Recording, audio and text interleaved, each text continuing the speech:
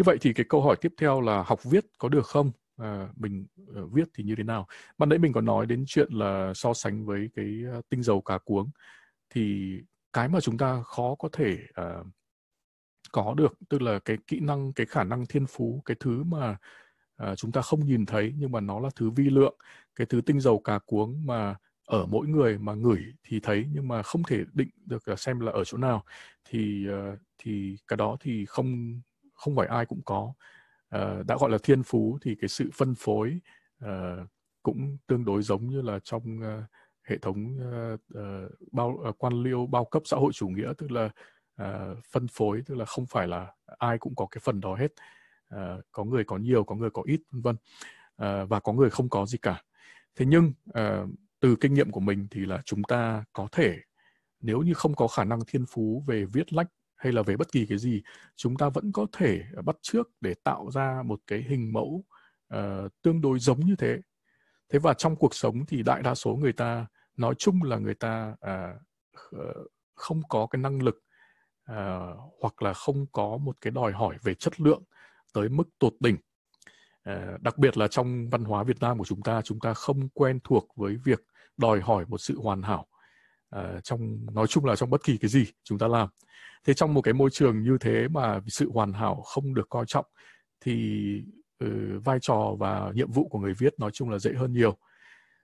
Thế đấy là một thứ mà mình nói để cho mọi người hiểu, tức là mặc dù khi học viết chúng ta cố gắng nỗ lực như là một người viết, chúng ta cố gắng đạt đến sự hoàn hảo, thế nhưng mà trong một cái môi trường mà sự hoàn hảo không quan trọng thì chúng ta đôi khi có thể relax, cảm thấy thư giãn một chút, không cần thiết phải cố gắng phấn đấu quá, bởi vì đại đa số người đọc không hiểu được sự hoàn hảo mà chúng ta muốn truyền đạt. Nói như thế không phải là để chúng ta vứt cái sự hoàn hảo đi, mà chúng ta vẫn lưu giữ cái sự hoàn hảo, nhưng mà chúng ta có thể học bằng cách là bắt chước người ta, và chúng ta không quá lo sợ về việc người ta đánh giá chúng ta bằng những cái bậc thang mà cao tột cùng. Thế thì có một điều mà mình nhận thức được là cái cách viết tốt nhất cho những người mới học viết là chúng ta phải viết như là nói. Đấy là cái viết, đấy là một thứ mà cực kỳ một cái bài học cực kỳ quan trọng. Chỉ cần 3 câu đấy thôi, hãy viết như là nói, viết như nói. Nó có thể trở thành một thứ khẩu ngữ, một thứ mantra, một thứ mà chúng ta cứ lặp đi lặp lại, viết như nói, là như thế là đã thành công rồi. Thế vậy viết như nói thì hàm ý cái gì? Hàm ý tức là khi chúng ta đặt bút viết thì chúng ta sợ rằng là viết có những cái quy tắc nhất định mà chúng ta phải tuân thủ, mà trên thực tế thì đúng là như thế thật. Thế nhưng mà một cái người mà mới khởi đầu ra học viết thì không thể nào mà viết theo cái kiểu mà của một người mà đã trải qua nhiều năm viết.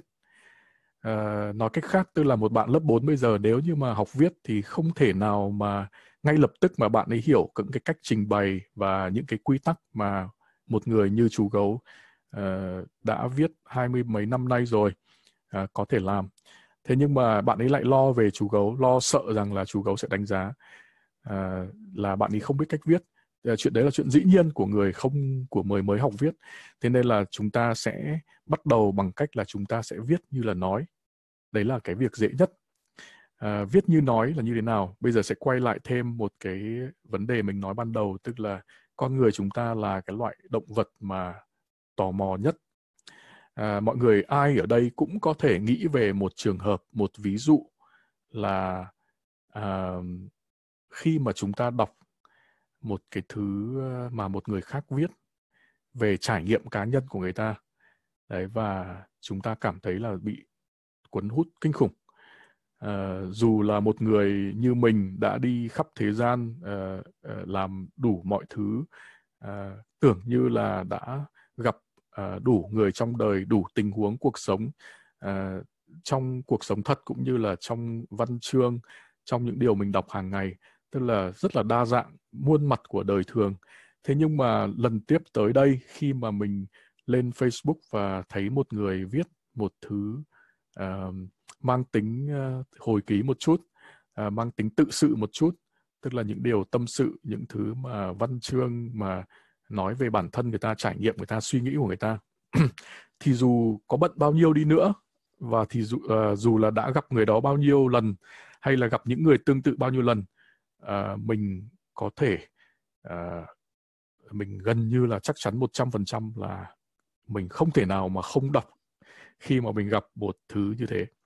Khi thấy một người tự sự, một thứ tâm sự, một thứ viết, dù là rất là cỏ cây hoa lá, hay là mực tím áo trắng, rồi là những thứ mà gọi là hồng hồng tím tím, rất là sến, hay là gì đi nữa, mà chỉ cần là có tính tự sự một chút, kể về những cái trải nghiệm cá nhân của bạn ý, hay là những cái tâm trạng này nọ vân vân, thì dù bận bao nhiêu mình vẫn có thể dành thời gian ra để đọc.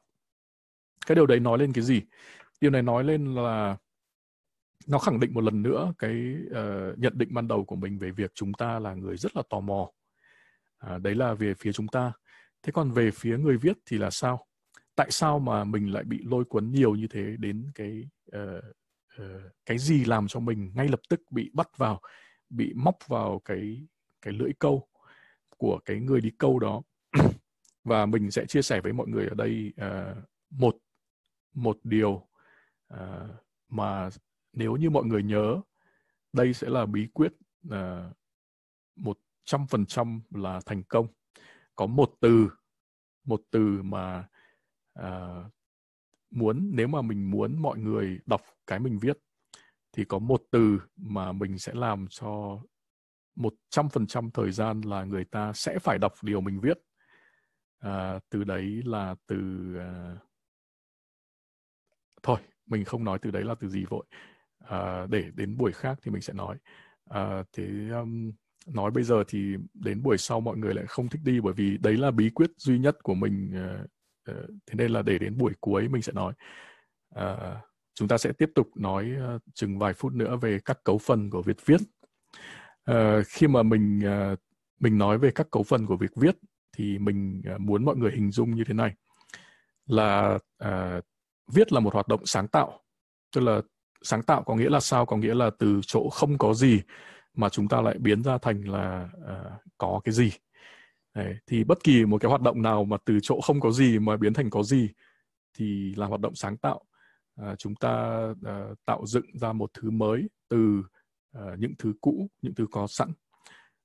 Thì hoạt động sáng tạo của việc viết hơi khác với hoạt động sáng tạo của trong cái đời sống vật chất, thực, vật lý và thực chất, là ở chỗ tức là cái kết quả viết của chúng ta, cái việc ghi chép lại thì thực ra nó là một cái công cuộc của trí tuệ.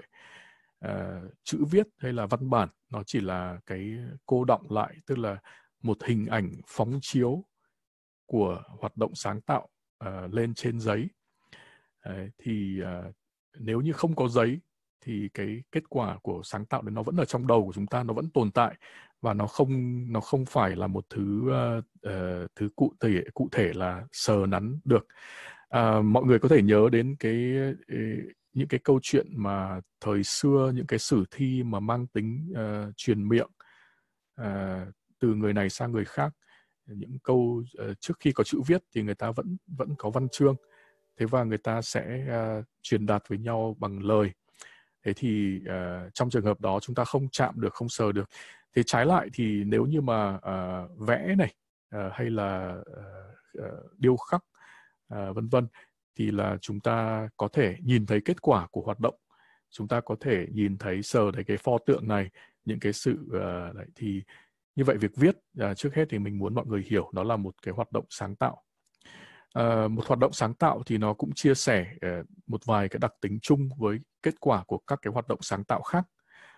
Ở đây là chúng ta sẽ thấy là cũng có về mặt hình thức này, rồi về cấu trúc này, thế và về nội dung. Thì những cái so sánh tương tự thì giống như cơ thể người, giống như một tòa nhà. Tòa nhà là kết quả của hoạt động xây dựng và kiến trúc. Thế và chúng ta thấy rằng là có mấy thứ chúng ta phải lưu ý. Thứ nhất là về mặt hình thức, con người, hay là kết quả của sáng tạo, hay là bức tranh, hay là vân vân. chúng ta cũng đều để ý thấy rằng là có cái phần bên ngoài, cái giao diện ở bên ngoài là cái phần hình thức mà chúng ta tiếp xúc với, chúng ta nhìn thấy.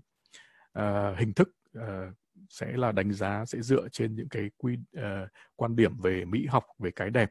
Thế nào là đẹp, hay là thế nào là xấu, thế nào là hợp mắt, thế nào là ưa nhìn, thế nào là trông ghê, thế nào là trông thích, vân vân. Những cái đó thì là quan điểm về mỹ học và cái đẹp. Thế và thường là nặng cái phần chủ quan. Thế và do nó là chủ quan, thế nên là cái đẹp có rất nhiều vẻ đẹp khác nhau, và không thực sự là có những cái vẻ đẹp nào mà có thể là chiếm trọn trái tim của tất cả mọi người.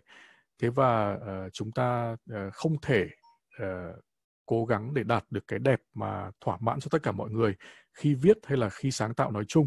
Thế nên là chúng ta nên cảm thấy thoải mái, tự tin, bởi vì là cái chúng ta tạo ra về mặt hình thức nói chung thì là kiểu gì cũng sẽ phải phù hợp với một vài người nào đó. Đấy là một. Thứ hai là về mặt cấu trúc thì là đây là giống như cái bộ khung xương ở trong cơ thể con người.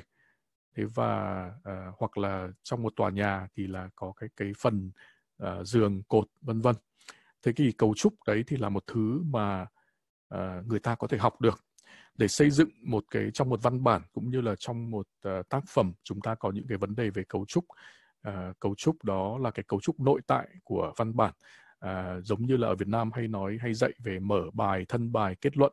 Đấy là một cái cấu trúc đơn giản của văn bản, một cái bài tập làm văn ở trường. Thế còn đến khi mà các bạn bé lớn hơn thì đi viết các cái tài liệu học tập, cũng sẽ thấy rằng là sẽ phải đặt cấu trúc như thế nào đó cho phù hợp với các cái tiêu chuẩn chung của việc viết ở trên thế giới. Nhưng mà cái phần cấu trúc này chúng ta cũng có thể học được. Đây là cái phần dễ học nhất ở trong hoạt động viết.